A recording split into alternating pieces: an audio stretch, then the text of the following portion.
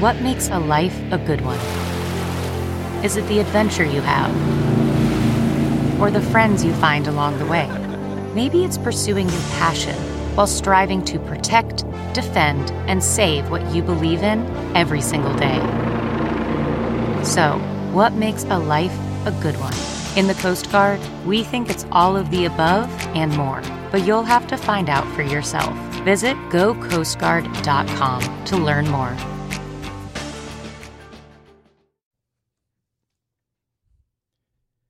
Thank you for tuning in to the inaugural episode of Wannabe Walk-Ons, a Nebraska football and craft beer fan podcast. I'm Ben, and I'm joined as always by my good friend and co-host Drew. Thanks, Ben. Each episode, we will sample craft beers, both local and beyond, while sharing our Husker football thoughts, hopes, dreams, and what we've all become familiar with these past 20 years, fears. We encourage you to follow us on Twitter, Facebook, or Instagram at Wannabe Walk-Ons for the most up-to-date show information. And please subscribe to the podcast on your favorite podcast platform or listen to each episode on wannabewalkons.com. On this week's episode, Drew and I will introduce ourselves and the podcast. We'll talk a little Husker football. We'll travel to Hardington, Nebraska to meet the state's newest brewery, Big Hair Brewhaus. And we'll tell you how to win a game-used Husker football at the end of the season. Nice. Can I win? Absolutely not.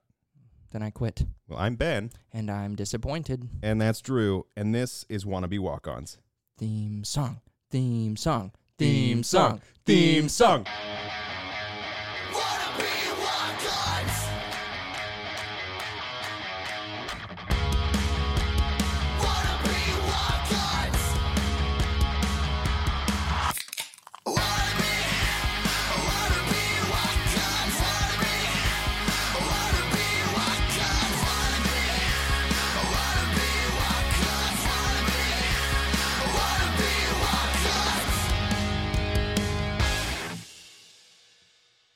All right, here we are for the very first episode. Welcome. Welcome. Thank you. Thank you for joining us. Yeah, we are happy to have you here. We've got so much stuff for you this very first episode that we need to get right into it. And I have a question for Drew first and foremost, and this has absolutely nothing to do with the podcast. It's not even on our outline, and I'm throwing it at you in the wild. Improv is my strong suit. Yeah, so for the past 2 weeks, my family and I have been fighting over something. Okay. And I want something on the record. We were watching the gymnastics nationals. I asked the question, how long would it take with the best trainers in the world, everyone pulling for you, everyone in your favor, for you to land a backflip on a balance beam? 12 days. 12 days? Max. 12 days for real? Yeah. I said 18 months. Okay. I think it would take me 18 months to get into shape. I think very highly of myself and the resources that you're giving me. So in day one, you're going to just learn how to backflip, and then No. I'm probably going to start with steroids, I think, first and foremost. Yeah, build up that muscle. Yeah. Okay. Nothing makes you more nimble than bulking muscle. I literally don't understand athleticism. So yeah, the balance beam, by the way, is 4 inches wide. So you're doing a backflip Jesus. and you're landing on a 4-inch wide balance beam. Okay, I can work with 4 inches. My grandma today asked what a podcast was, and I don't think I'm going to tell her at this point. I don't think either of us really know at this point based on our current recording. Well, then that's a great segue into why are we doing this? Why are we doing a podcast if we have no idea what it is? Well, we have some idea of what it is. So why are we doing this, Drew? Why did you agree to go on this journey with me for a Nebraska football and craft beer podcast? Sure. Honestly, I didn't want to at first. It's very much outside of my comfort zone. But we're covering things that I love. Nebraska football and craft beer. We're spending time together, which is always good. And I think with the past year or so, with COVID, everything shutting down, it's kind of made me realize that I want to go outside of my comfort zone to experience things and enjoy life. And so this is the first step. Yeah, that's great. Yeah. I mean, that kind of speaks to what we both talked about, right? Is recreating the communities that we miss and celebrating those communities in the craft breweries and the game day environment and what it means to be able to watch a football game with friends. I know a lot of people may have taken that for granted. And with COVID and with the pandemic, they were watching games by themselves, or they were, not experiencing Nebraska football the same way. And so I think this is our celebration, and this is our way of saying, hey, we're going to reinvest more than we ever have as far as our time and our energy talking about that, but also talking about the drinks that we consume during the games and the environment that we have around that. Oh, yeah. And I think try to build or at least connect with the community on our terms, the way that we enjoy it the most. So anyway, why are you doing this podcast? Well, you talked about some of the reasons. Another reason is I'm worried about my marriage. And if I say Cam Taylor Britt to my wife one more time, she might divorce me. I talk so often about all the different players and who I'm looking forward to seeing. And, did you see this hype video that so-and-so put out? Or did you see this Instagram post that so-and-so made? And my wife goes, you're obsessed with college boys. And I say, careful how you phrase that. I'm not obsessed. I'm just a fan, which is short for fanatic of college men. Which is synonymous for obsessed. Yeah, well, That's good. Let's save your marriage then. Yeah, let's save the marriage. But yeah, we love the Husker community. We love Husker football.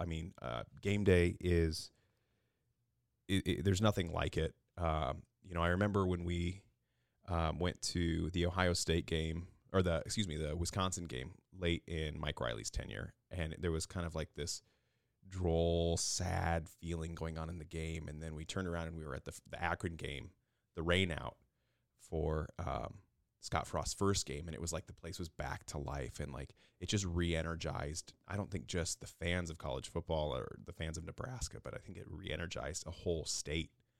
And so just to be a part of that, which, I don't know, might be a good time to talk about how that rain out was our fault. Oh, definitely. Yeah, we can get into those details. Yeah, so this is a horrible way maybe to start a podcast of like, hey, everyone who feels like the rain out was maybe the reason that Scott Frost era got off to a slow start and has continued to have trouble, they couldn't build that momentum.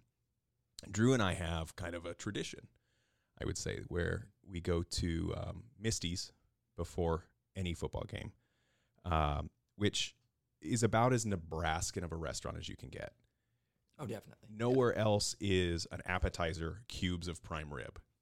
I've never been to another restaurant where, they don't serve it with ranch, but I think you can get it with like horseradish, and I'm sure they'll bring you ranch if you ask for it. But literally, if you haven't been, you can just get cubes of steak as your appetizer. So normally we start off at Misty's. We have a couple rounds of drinks. We eat lunch or whatever time we're there, and then we do the stadium tour where we go see the trophies that we've seen our entire lives. But it's always fun to. Oh, it never gets that part never gets old. No, checking out the weight room. Yep. Visiting the Heisman room. Yep. All of that, and then walking the track, throwing balls into the. Oh yeah. Trying to see if we're cutting in line in front of like 5-year-olds. Like my dream's not dead either. You know, I still have hope. We still have our 4 years of eligibility. Yeah, absolutely. Somebody might see me out here. Imagine if Verduzco was out walking the track before the game just to blow off some steam, and he sees two 33-year-olds throwing the tightest spirals from 10 feet away into an inflatable hole. That's generally I think that's what he looks for. Yeah. Well, he's like, hey, that guy's shifty, and, the other guy's big-bodied. So, that guy, it only took him 12 days to do a backflip on a balance beam. Yeah. So that's an impressive trait. It only, I could fight off 7-8-year-olds to get to the front of the line to chuck a ball. So. 7-8-year-olds would be 156-year-old. So depending on how you look at it, or if you cut that in half, that's 2 28-year-olds, if I'm doing my math right. So that's Brandon Whedon's age. That is Brandon Whedon's age. When he played Oklahoma State. Former quarterback and one-time journeyman in the NFL. So instead of us doing the normal activities, we thought, hey, it's the Scott Frost era, so let's get rid of the tradition of old, because that's what Nebraska's all about, is turning their back to tradition. And we decided to go to a different restaurant. We went to Hopcat. Yeah, that's where those worlds kind of collided for the first time. And it led to a rain out. Yeah. Like the world's most famous canceled game. During the rain out, Drew turned to me and he said, "Do you think this is our fault?" And I mean, yeah, I felt like it completely and totally was. Yeah. So this podcast, we're going to hopefully win you all back. Hopefully. And by doing what we did originally to lose you. We just drink yeah, drink craft beer Drinking and talk craft- about Husker football. Yeah. And Misty's is not involved at all, No. aside from, the occasional shout out. So we've talked a little bit about our Husker familiarity. So let's talk a little bit about our I was trying to blend beer and familiarity. Beer-miliarity. I get it? That'll work. Okay. I got nothing for you. I'm sorry. So what's our history with beer? I mean, how would you describe your relationship with craft beer and with, you talked about local, you talked about that whole community. How would you describe your experience with that? Sure. So for me, it started with IPAs. It started with that craze, trying out Ranger for the first time. That was like my first craft beer that kind of opened my eyes, was like, this stuff is actually good. There's something else to this. It's not all out there, and it doesn't have to be mass-produced beer. Like, I can sit down and enjoy a beer and enjoy the flavors and pick them apart. And so I moved on from there to focusing more now on enjoying local beers. I think Nebraska has a ton of awesome stuff to offer now, and we're growing. We're adding breweries by the month, it seems. Yeah. And so getting to kind of like focus more on that and that local aspect has been really cool for me. And then I enjoy brewing. I enjoy the science behind it and the creation behind it, and having an appreciation for like what goes into making a beer. Just how many styles there are out there, and then how many variations on each style. Yeah. And you can go you go far out there and you can get like a milkshake IPA, right? You can go like to that end of the spectrum, or you can have like a really classic Pils, and you can sit down and enjoy it just the same for a different number of reasons. What I think is really amazing too, when it comes to thinking about craft breweries and as a home brewer yourself, how subtle variances in like temperature and time, and you talk about the science behind it, but for a brewery like an Infusion to put out a consistent product in Vanilla Bean Blonde, or a brewery like Cross Drain to put out Fairy Nectar and have it be a consistent beer time after time, with it still being a local brewery and they're still experimenting, like there's still a margin of error that they can't operate within. Like they have to still be almost perfect on that product to deliver that time after time with such a large audience of the state itself. And I know you as a craft brewer, I mean, as a home brewer as well, that the timing and everything like that, everything that goes into that is just so fascinating. And like, I'm happy to be there to help lift heavy things, but the actual timing and the when to do what, and the dry hopping and the mixing in and the just all of that, like I have such an appreciation for that when the end product comes out even drinkable like that. Oh yeah. Yeah. And when I brew a beer, right, like my end goal is to make it drinkable, which is a pretty low bar. But for me, it's an 8-hour day, 6-hour day. 5 to 7 of those hours are cleaning and preparing, and the rest is just sheer panic and tons of errors. Like everything goes wrong, right? And so to do that then on a massive scale, when you are trying to hit this very specific target, and to be able to do that consistently, with a high quality beer that many people appreciate, with something like Fairy Nectar, like you said, or Vanilla Bean, it's impressive. It really is. And then on the side to be continually churning out new creations, and experimenting and having fun. So. Absolutely. And I mean, it almost pairs too perfectly, right, with Husker football. So you've got these people who are these young men and these coaches who are devoting so much time. And I want to specifically say the student athletes who are devoting time not just to playing football, but they're also devoting time to bettering themselves through education, and they're devoting themselves to creating these careers maybe outside of football as well down the road. They're investing in themselves. They're investing in the product on the field. They're supporting an entire community. And so when you're sitting down and you're watching a game, and you think about what can I pick up to drink and enjoy during the game that'll increase that celebration, craft beer, local craft beer, to me is the obvious answer. I just absolutely love bringing those two things together. And And I think they just blend so beautifully. And then you think about the agriculture of Nebraska and the hardworking spirit and the guys who grow their own ingredients or source that from a local farmer. And then that goes into the beer. And it's just, you're able to really, I don't know, but just you're able to drink the state. And I know that sounds kind of, yeah, it sounds awesome. Yeah, I Drink mean, the state, yeah. It's like, it's just this cool experience to be able to pair those two things together and appreciate the end product on both spectrums, where it's like so much work went into this, and even the smallest error is going to ripple out. And so the need to be perfect and the need to execute and the need to, like, they blend into each other so well. And so to me, it's a natural fit, right, to have craft beer and college football. I mean, just as a whole, when you're talking about any location, I think they just pair so well together. So we shared a little bit about why we wanted to do this podcast from a Nebraska football perspective. It's something that we just love to talk about. And we've talked about why we wanted to do a beer podcast. It's something we like to drink and talk about. But we want to talk about another thing that really intrigues us, and that's how statistics can kind of paint a picture for us as college football fans and as Nebraska fans. So often, college football fans and sports fans in general, they'll kind of wax poetic about how they feel about a team or a situation or project what's going to happen the next week based on what they saw on the field and more of their overall emotions and things of that nature. And what we like to also look at from our perspective, and I know a lot of other people do as well, are statistics and see how those stats can tell a story. So occasionally throughout this podcast, we're going to bring interesting stats to you, kind of give our impression of how that can further impact the team. And Drew's brought something that's a really great look into the 2020 season and how that can help improve into the 2021 season. So Drew, take it away. Yeah, absolutely. So we're going to talk about a really fun stat today.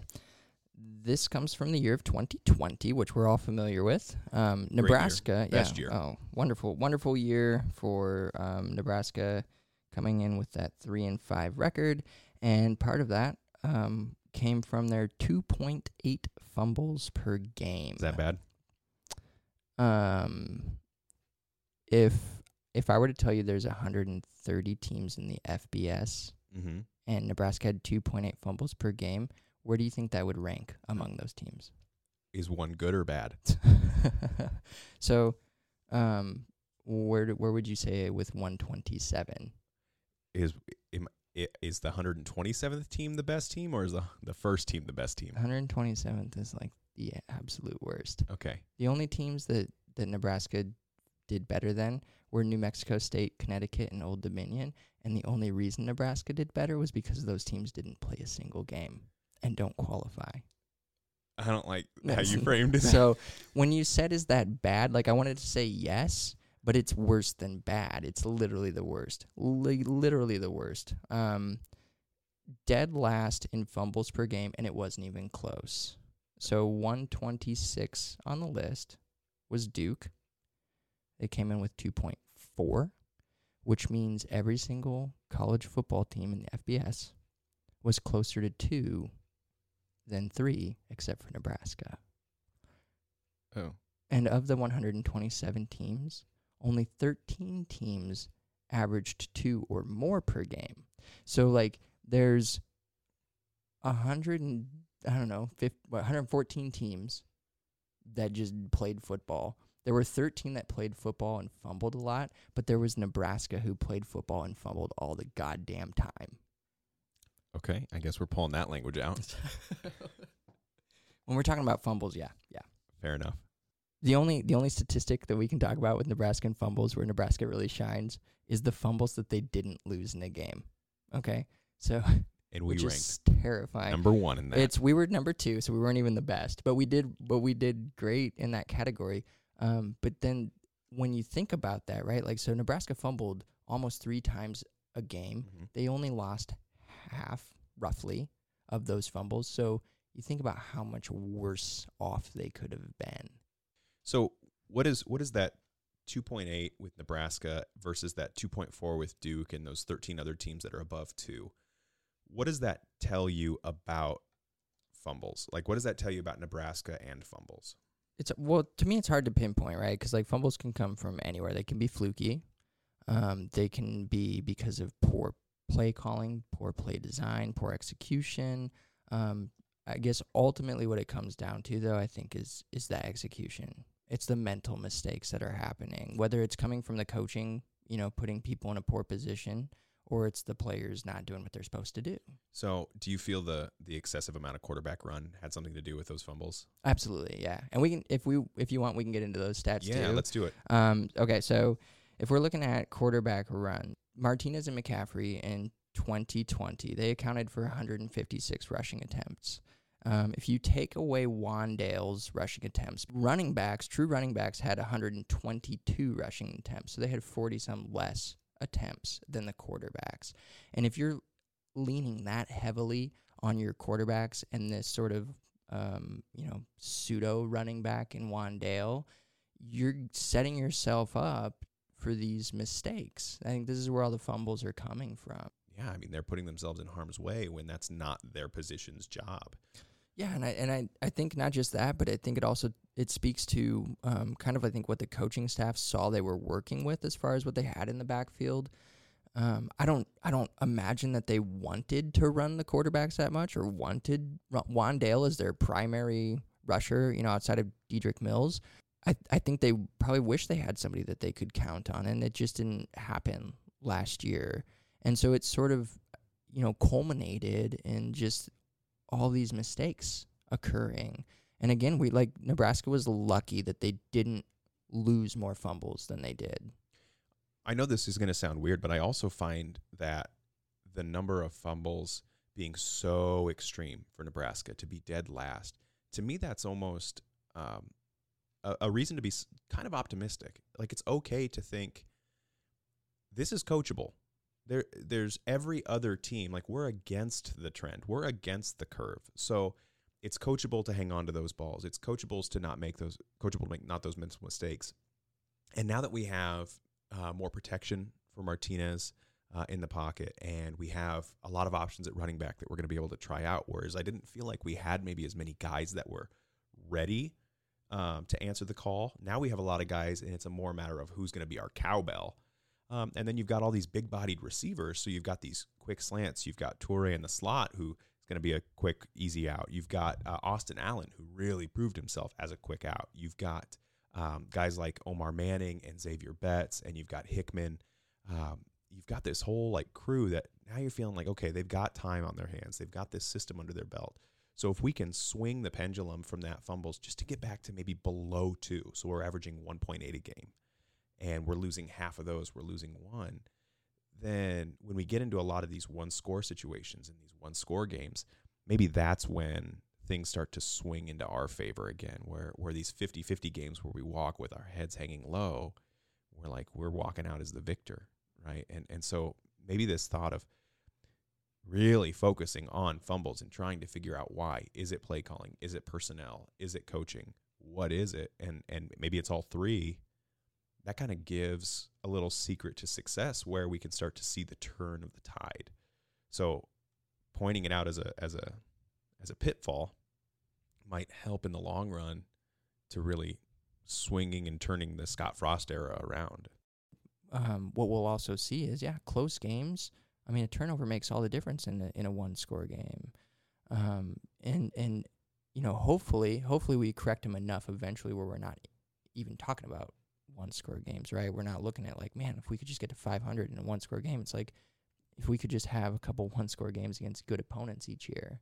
That's what we're trying to progress towards. Yeah. Well, you think about, all the Husker teams of old and the ones that were dominant teams, they had one-score games as well. I mean, there were bouts with Oklahoma, and there were bouts with Texas, and there were the bouts with the big guys that they came down to one score. And so even when you're playing at an elite level, you're not going to be the only person out there being elite. So saving your one-score games for when it's one of those guys, let's focus in on that. Right. And doesn't that make a much more entertaining season, right? I mean, to me, I love watching Nebraska win, and I like watching Nebraska kick people in the teeth and put them down. I do, right? That makes me feel good. I know I have zero to do with it, but it feels great. I also love looking forward to huge competitions. Yeah. Squaring off toe-to-toe with the big guy, and we have not been able to do that for the longest time. And so, getting back to that That's that's what I want. And obviously we're a long way from that. But we do have these these numbers we can look at, and we can kind of follow along and see, okay, are we moving in the right direction? Are we going to get back to where we want to be? Yeah, and again, I think looking at those numbers it's vital in doing that. You have to see that scoreboard. So switching gears back from Nebraska football to craft beer. With each episode, we plan on exploring the craft brewers across the state of Nebraska. When we face off against certain opponents, we'll match up beers with beers from that local opponent as well. So you'll see a Nebraska beer go head-to-head with an Oklahoma beer or a Northwestern beer or something from that college. And we were really fortunate for this first episode to actually be invited out to Hardington, Nebraska to meet Big Hair Brewhaus. And we met them their opening weekend. They were gracious enough to have us come out on a Saturday morning after they opened on a Friday. Those guys didn't leave until 3 a.m. on Saturday morning, technically, and they came back and met with us. Yeah, and Reed came in eating a cheeseburger naturally, right? Like, yeah. No, it was really great of them to pair up with us for this, and to invite us to join them for a couple of drinks and an interview. We figured, hey, you're new, we're new. We have this common interest, and we wanted to get to know them and help get their name out there. And I think we made a pretty good choice with what we found in them. Yeah. So on that note, Drew, tell us about what we're drinking. What did Big Hair Brewhaus send home with us? So we're drinking a cream ale by them. It's called Fields of Gold. It is a creation of Reed's that is incredibly approachable. It's so enjoyable. If you're looking for a beer, if you're not into the craft beer scene yet and you're looking for a beer that's kind of a nice transition into the craft beer scene, this is that beer for you. Now, cream ales in general might be the way to go, but I think that Big Hair really hits it on the head. Absolutely. I think one of the things that scared me at first with craft beer was the bitterness and the hoppiness, and like, oh, am I drinking a pine cone? Like, to a lot of people, craft beer is that. It's right? IPAs, and that's what it was for me too. And I enjoyed that, but I can see where people wouldn't. And not all craft beer is that way. And Big Hair, at least for now, they're focused on those really classic styles and getting them right. And I think they did. They've got this Fields of Gold, which is the cream ale again. It's 50% corn, right? So like there's a Nebraska quality for you if there ever was one. But then we also got to try a Pils with them, and we got to try an amber ale. And all of those were, true to the original. Yeah. They weren't over the top by any means, but they were all, just very enjoyable, very palatable and distinct. Yeah, they're drinkable, right? They're beers that you drink, you get a nice flavor profile with, but you're not going, ooh, this is assertive, or this is too aggressive, or this isn't something that I can have with dinner, or this isn't something I could take home and share with friends. They were all really accessible. And so we went home with the cream ale because I think it was our favorite. I mean, it was something that you could just, like a good old boy, sit on the porch and slam back. You could, and we did, right? Yeah. Like we all did, and we got into a lot longer of a conversation, I think, than any of us bargained for. Yeah. So if you're ever looking for a beer that has a nice maltiness, doesn't really have the bitterness, there's a little sweetness to it, and then occasionally you'll get some fruit flavors like some orange peel or some lemon, a cream ale is a really great place to start. As the beer comes to temperature, if you're not drinking it super quick, you're going to start to taste more of those fruit notes, and as the beer comes to life in that sense. But when it's cold, man, they are really poundable. So we're going to turn it over now to ourselves from Hardington, and we're going to check in on that interview. We hope you guys really enjoy that. All right, so this is Ben and Drew coming to you guys from Hardington, Nebraska at Big Hair Brewhaus. We are joined by Brett and Reed, who had an awesome opening night last night, the grand opening. So, guys, thank you so much for having us. Just to get kind of going. Yeah, thank you. Tell us, guys, about yourselves, introduce yourselves, and what your guys' roles are at Big Hair. Yeah, so I'm Brett Wiedenfeld.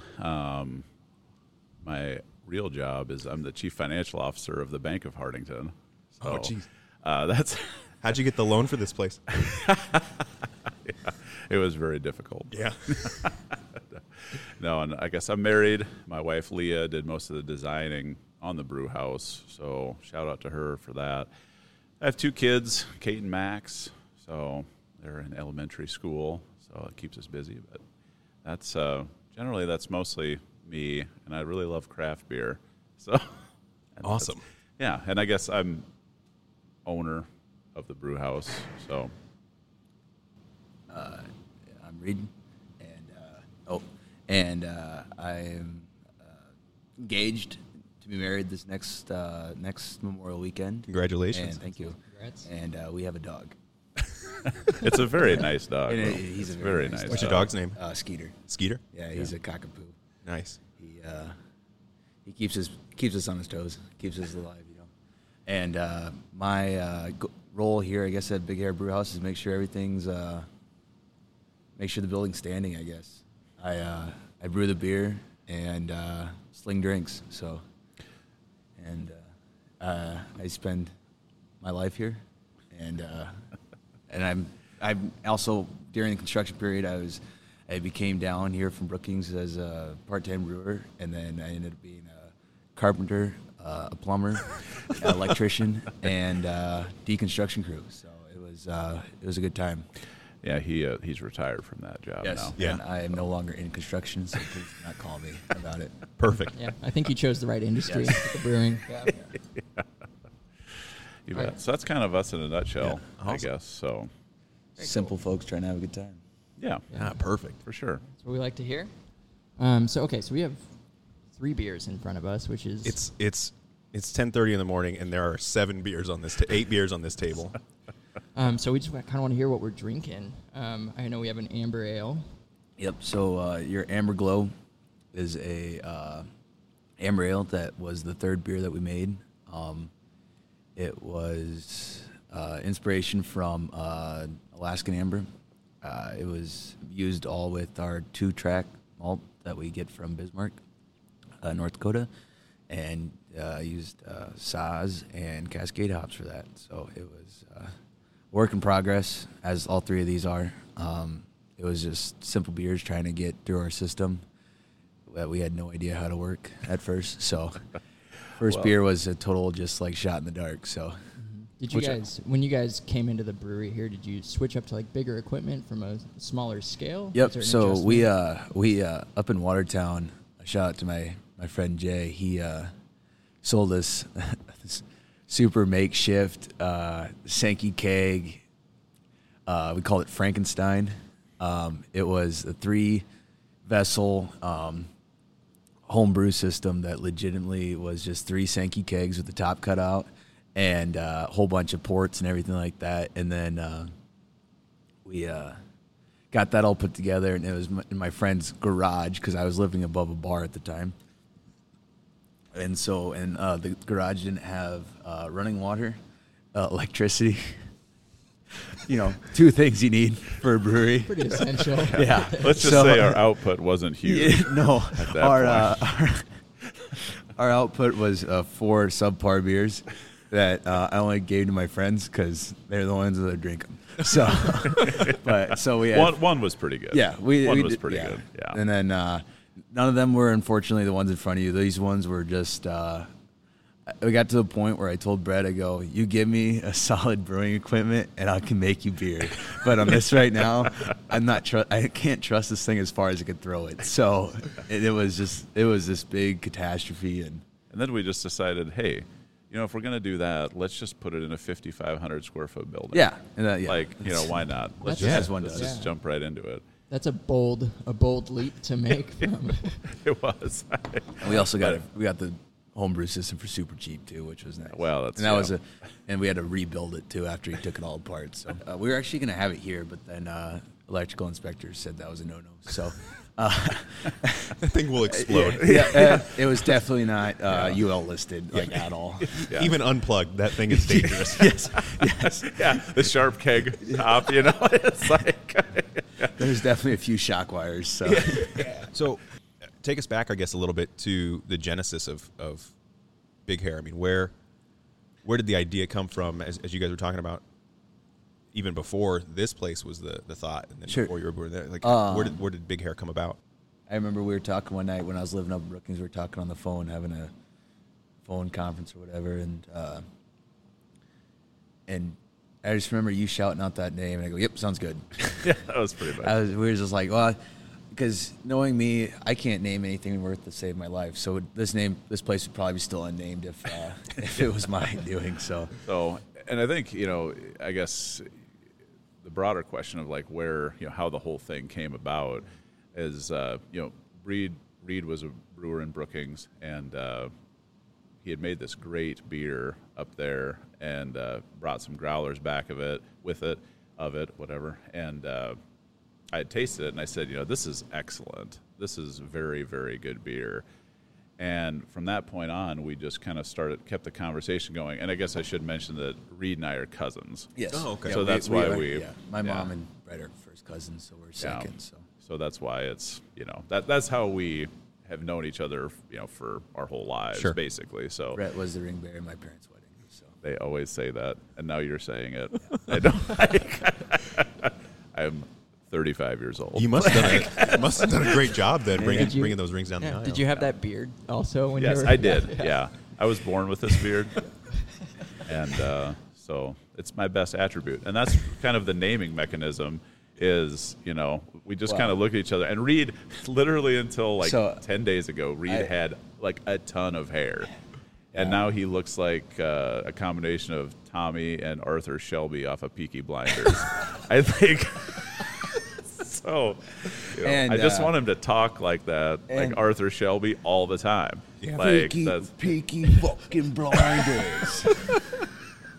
So yeah, But, so that's and then I did have a beard for a while, and it was crappy and gross. And then I decided one day to shave it down to a mustache. And then I come for his dad's 60th birthday party, and he looks at me and goes, "Oh, so we're going with that now." I go, yep. Yeah. Tom Selleck in the house right here. Yeah, there you go. That's right.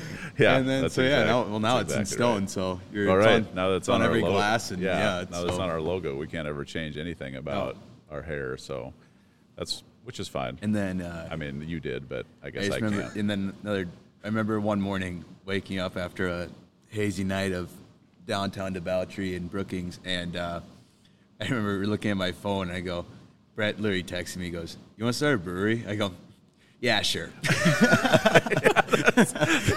Yeah, I was just like, yeah, why the hell not? Yeah, well, let's do it. That sounds. Well, those are the people that keep close, right? Yeah. You call up, you say, "Let's start a brewery." You call up, let's start a podcast. Yeah. Those are the friends you keep That's close. you. That's right. Yeah. That's I feel right. like I wish somebody would call me and ask me to start a brewery instead of a podcast, but I'll take what I can get. A buck a piece, right? That's funny. Well, I want to hear what you guys think about that amber now that you're both finished with it. I mean, it went down very quickly. Yeah, I didn't have any problem with it. It was really smooth, nice malt. Yeah. Not terrible. I mean, it's designed to be a somewhat bitter beer, but not in a sense where it's accosting or anything like that. It's really kind of too easy to drink, especially this early in the morning.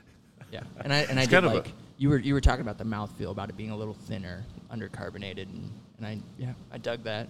Yeah. Awesome. It was we only got approved brewing wise about a month and a half ago. That was May 5th. May 5th. So not even a month ago. Not even a month ago. So, I mean, these are fresh. A month today. Yeah. They're fresh. So then we started brewing. We started brewing immediately, and Friday, Saturday, Tuesday, and then it was Fast and Furious, and we wanted to get a product out to the people by at least opening day, and they came out a little short on some parts, but Brett calls me a perfectionist, but which is good. Which is good. But and they did come out a little below my expectation, but that's the way it goes when you got to get a product out to people. So. Well, I mean, it's a brand new system. Yeah. And that too. And you're gonna listen to these guys because they're the ones that'll tell you if it's bad or not. Yeah, that's true. We'll be brutally honest. You'll know. Please. That's right. Yeah. Just by looking at Drew, I know that he can be very mean. He's got a temper. Yeah. Yeah. Do you guys have like certain styles that you're going after right now? A certain brew that you want to be known for? Right now, no. Yeah, I think Reed's kind of a beer purist when it comes to a lot of the brewing techniques. I mean, some breweries they're very sort of classic styles of beer, and then you get some breweries and every beer has to have a piece of pie in it, or whatever. So I think we're kind of shooting for probably classic to start, and then maybe get a little wild. I've unfortunately drank enough craft beer that I know, finding good beers and tasting good beers and knowing the difference between good and bad beers, it comes with the trade. But we'll make as of right now, I want to not make the same beer again for right now, and then come 6 months, look back and see what beers were kicking or which beers were, I don't think what we can do again. I think if you didn't make these beers again, there would be public outcry. So yeah. So the Pilsner style ale that is brewed with Bow Valley hops, which is a small town just about 5 clicks up the road, and we got those from they're a wild hop strain that a group of farmers picked up, and they were growing them for a while, and then they picked up all the ribosomes, as many as they could, and they threw them over.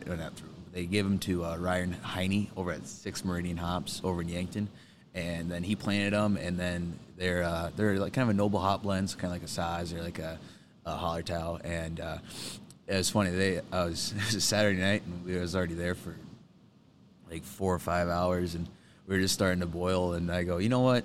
Screw it. Let's throw some of these in here, and I was just like, whatever. It turned out good. It turned out fantastic. I think for being kind of a wild hop, and it was very good. Yeah, which is normally you don't say that you do things on a whim, but that was a complete whim call. So. Yeah. What do you guys think? I'm assuming that's what I'm drinking right now, right? I believe so. A little bit of it'd be like the non-sweeter one. Yeah. They're kind of the same color. What I really like on that one is that finish. I think that's where there's kind of that unique hoppiness, that pininess, that kind of wild, kind of you feel like you're walking through a little bit of a forest there. It's got a really nice finish to it. That's what I really like, is kind of getting that bitterness on the back end. And kind of fills that mouthfeel, that mouth space. It's really nice. And then the cream ale was our first beer that we put through the system. I got the whole system put together, and then I was just like gonna do like dry water runs or whatever the system. I'm like, you know what, screw it. I'm just gonna brew something.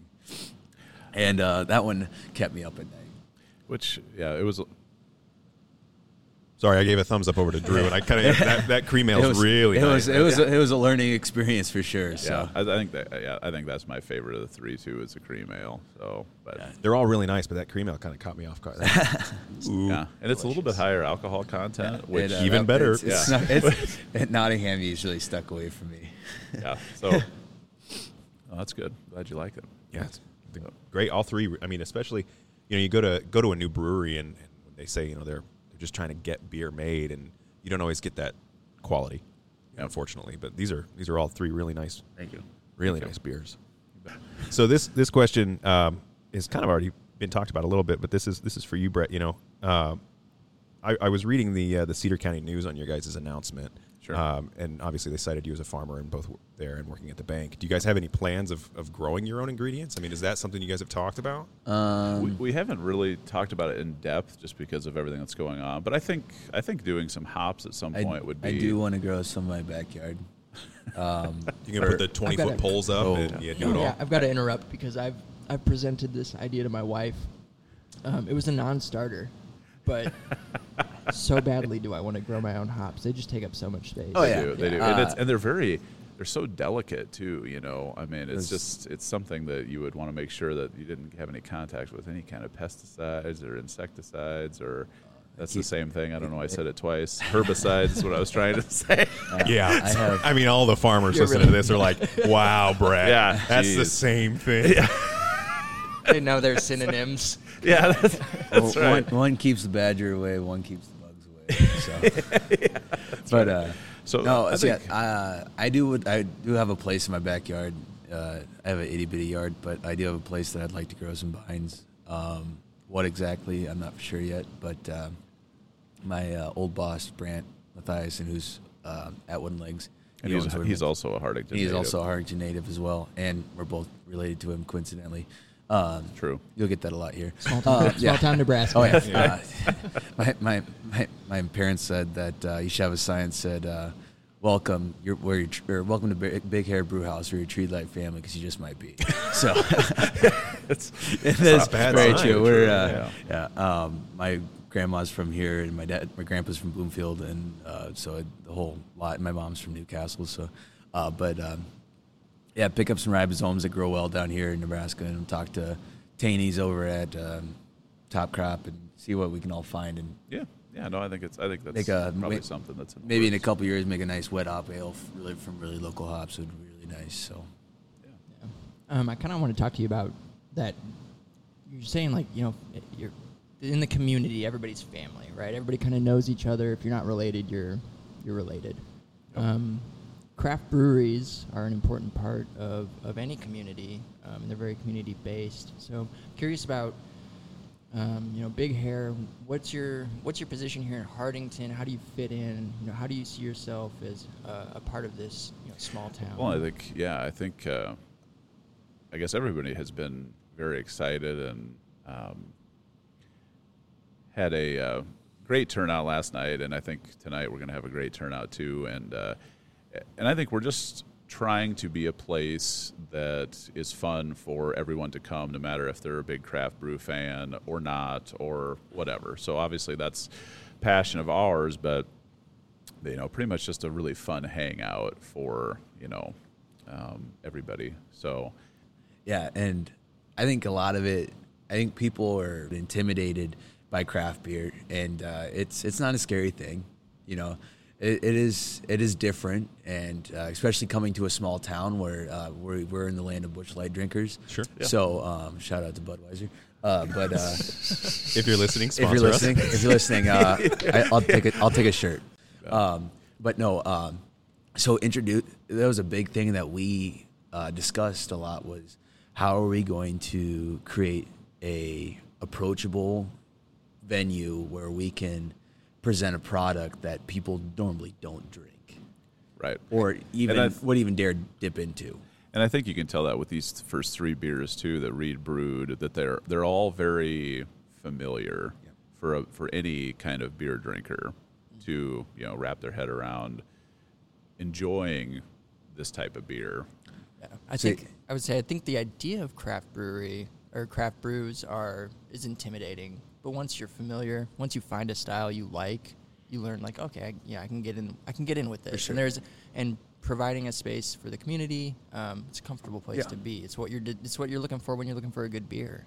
Yes, that's true. And the unfortunate truth about craft beer is the only way to get into it is drink more of it.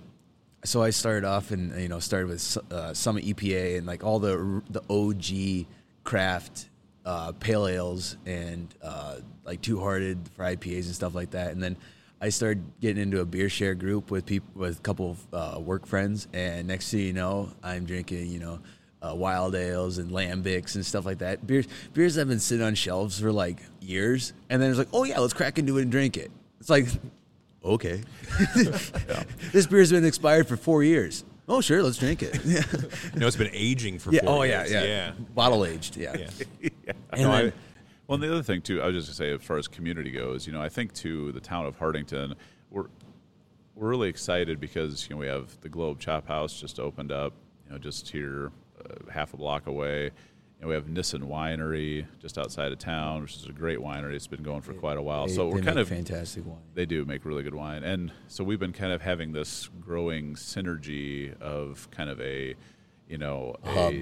hub, a destination where you can come, get craft beer, get great wine, get good food, so hopefully people, in the community stay around, and even people outside of the community want to come into Hardington to experience that. So and then we were basically not center middle.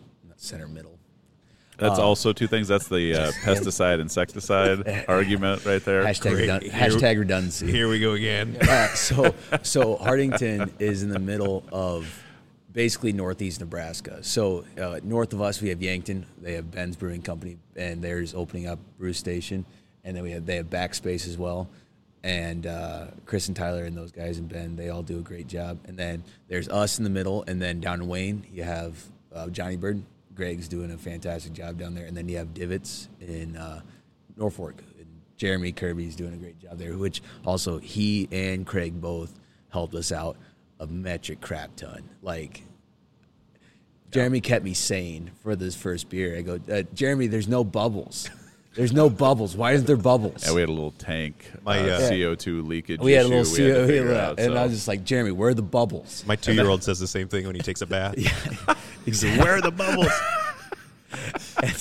and so I call We him. really never grow up, do we? That's All we want is bubbles. Yeah. And then he goes, well, Reed, taste the beer. I tasted it. He goes, what does it taste like? I go, beer. He goes, all right, congrats, you made beer. which that was actually the cream ale. Yeah, that was the cream. Yeah, that was the cream ale This this is the beer that kept me up for probably 3 nights in a row. Yeah, and that's because even when I came down, I'm like, it definitely happened. I mean, there's no question that it because I even like the taste of it. I mean, like right after fermentation. I mean, so I'm going. I think we got something here. But I'm not an expert. We have a great craft beer community here, just industry-wise here in Northeast Nebraska and Southern or South Dakota, that we're all rooting for each other. So let's say that a University of Nebraska pulls their head out of their ass and they allow beer sales in Memorial Stadium. Yeah. And we hand the keys to the kingdom to Big Hair Brewhaus. What would be the beer that you guys would choose to make for the university? And if you have a name in mind, or what would you want to name it? I don't care if it's already a beer name out there or whatever it is, but what would be your vision for the University of Nebraska? That is a $1 million question that I have $0 to answer. Well, and I honestly think that Fields of Gold would be what we would serve because it's very smooth and has mass appeal, and obviously the corn husker state. Fields of Gold, it is cornfield, 50% corn, and it is brewed with corn. So I mean, that was there supposed to be more discussion? No, I don't think there needs to be. I mean, I think you nailed it. You are officially the Nebraska beer sponsor. There you go. We 100% have the power to deem you. So just start through these gates. Comes your beer. There you go. I would expect to hear a call from the chancellor next week. Yeah, Ronnie Green, we'll be in touch. who's an avid listener of our Scott show. Frost, 402-369-3757. Give me a call. Why don't you put the brewery number there, not your cell phone number? That was for a completely different purpose. That's because I got 4 years of eligibility left. Here we go. Retread I ale. can't walk on. I hear you guys are looking for somebody who can snap a ball. Yeah, I was center in high school, so Nice. I didn't know. I knew how to flick a ball back. So I did theater in high school, so I'm even more fitting to be Did you just say you flicked balls in high school? I do know how to flick a ball back. flick a ball back. Hey, but no, Probably don't expect that phone call. Scott Frost, I apologize. We is frosty. I can tell you that. No, to answer, well, other than the cream ale would be great. But to thoroughly answer, I don't know if that beer has been made yet. We're always searching for perfection. At least I am. Yeah. No, I am. I'm not. So, yeah, no, you are. I'm not. No. Just Well, look. I mean, you chose Reed as a partner, so right. I mean, there you go. I was going to say, just look at me. I'm on the logo. I am not searching for perfection. Searching for contentment. That's I right. would say if the cream ale was at Nebraska for a game day, I sure. would drink the ever loving shit out of that. That is so good. Thank you. Yeah, Thank you very much. That's a really good bridge from if you've like you were talking about, kind of introducing guys in the community to a new beer and like making craft beer not intimidating. This is a great beer in itself, but then you also get that added depth. There's like a creaminess feeling to it. It's got a beautiful finish. I mean, and it just kind of makes me want the next sip. So I mean, that would be an excellent choice. Well, guys, we appreciate so much for you taking the time on your opening weekend to sit down with us and chat with us. And we've had, I mean, this couldn't have gone better for a first episode for us as a first interview. This has been an absolute blast. Too much fun. This is Too much fun. Yeah. This has definitely been a first for me. And next thing you know, we have Walk-On Wannabes with Brett and Reed. So This is the big brew hair house. You Thank you bet. guys a lot. No, thanks for coming This up. is- This is Yeah, this is I fun. can guarantee you that we'll be back, and if God willing this goes on to a second season, I think this might be the way to kick off next year too. I don't know absolutely. how You Drew guys feels. want to come anytime? Let us know. We appreciate you guys make great beer, and right out of the gate, And we that's, can come down to Omaha too. So yeah, we'd take you on a tour. I do have a car. Actually, All right. shout out to my 1994 pickup. With that, we're going to go ahead K1500. and send it back probably to ourselves on the rest of this episode. So thanks, guys. So that was our interview with Brett and Reed of Big Hair Brewhaus. We, again, want to extend a great thank you to those guys for welcoming us out. And I also want to thank Katie, who's Reed's fiance. She was behind the bar. She welcomed us in, too, gave us a quick tour. She made sure to take care of us while we were recording. She's probably going to have to take care of Reed and Brett after their grand opening because from the sounds of it, they had a excellent grand opening. She manned the bar while we took them away from it. So, yeah, she was wonderful. Reed and Brett were great, too. And I think what you gain from the interview is, like, these are just a couple of really great guys to sit down and have a beer with. And I think that's who you want making your beer. Yeah. They understand what it's about. One of the things I wanted to ask you, Drew, about the interview was Reed had mentioned that while he was making the pills, that he was given a batch of wild hops. And it wasn't a part of his recipe, but he decided to just throw them in anyways. Is that normal? Is that something you do as a brewer? That's ballsy. That's something I don't know if you do that. That's something that Reed does when and he did it right? Yeah, like he executed really it well. But yeah, I don't like when I'm brewing beer. If anything is off by a hop addition is off by a minute, and I'm freaking out. And so that takes some courage, certainly, but I think also familiarity, which is with the craft. And again, he pulled it off. He really did. That Pils was delicious, and the wild hop really added kind of a surprise to the final taste of that beer. Yeah, that's something you're not going to get anywhere else. And I think that speaks to maybe the spirit of brewing beer. There's like this renegade bootlegging quality that Reed and his mustache brought to the table, and then Brett with his personality and his backing of Reed and just saying, hey, I know that I'm going to give you the equipment and the space you need as your backer. I'm going to get people in the door, and they're going to fall in love, Reed, with what you bring to the table. I mean, I think those guys are such a great pair. They're great for Hardington, and they're great for Nebraska craft breweries. I agree. They're great. They're great for us. We got to enjoy them. And we really hope that anybody listening to this, makes the trek out there. Oh yeah, and checks them out. Well, you get to hit Wayne on the way out there, so you've got Johnny Bird, you've got those guys out there. There's other breweries up north. You can drink so many great beers just touring the state of Nebraska. So we really appreciate Brett and Reed for their hospitality, and Katie as well for taking care of the bar while we stole those guys for what was supposed to be 30 minutes wound up being like 2.5 hours, and for the way too many beers we drank at 10 in the morning. Yeah. So thanks, guys. Thanks for that. Drew, before we go, we need to talk about our season-long giveaway. Yeah, let's do it. So I hold in my hand a game-used Nebraska football that we will be giving away at the end of our first season of Wannabe Walk-Ons. Each episode, we will be giving you, our listeners, a chance to win the football, plus any brewery swag we pick up along the way. For this week's episode, email wannabewalkons@gmail.com. That's wannabewalkons with no dashes, no spaces, @gmail.com with your favorite Nebraska craft beer. Make sure to include your first and last name. Each email we receive will count as one entry. And remember, there are no wrong answers. We'll be selecting the winner randomly from all the entries through the course of the season. Each listener can enter once per episode.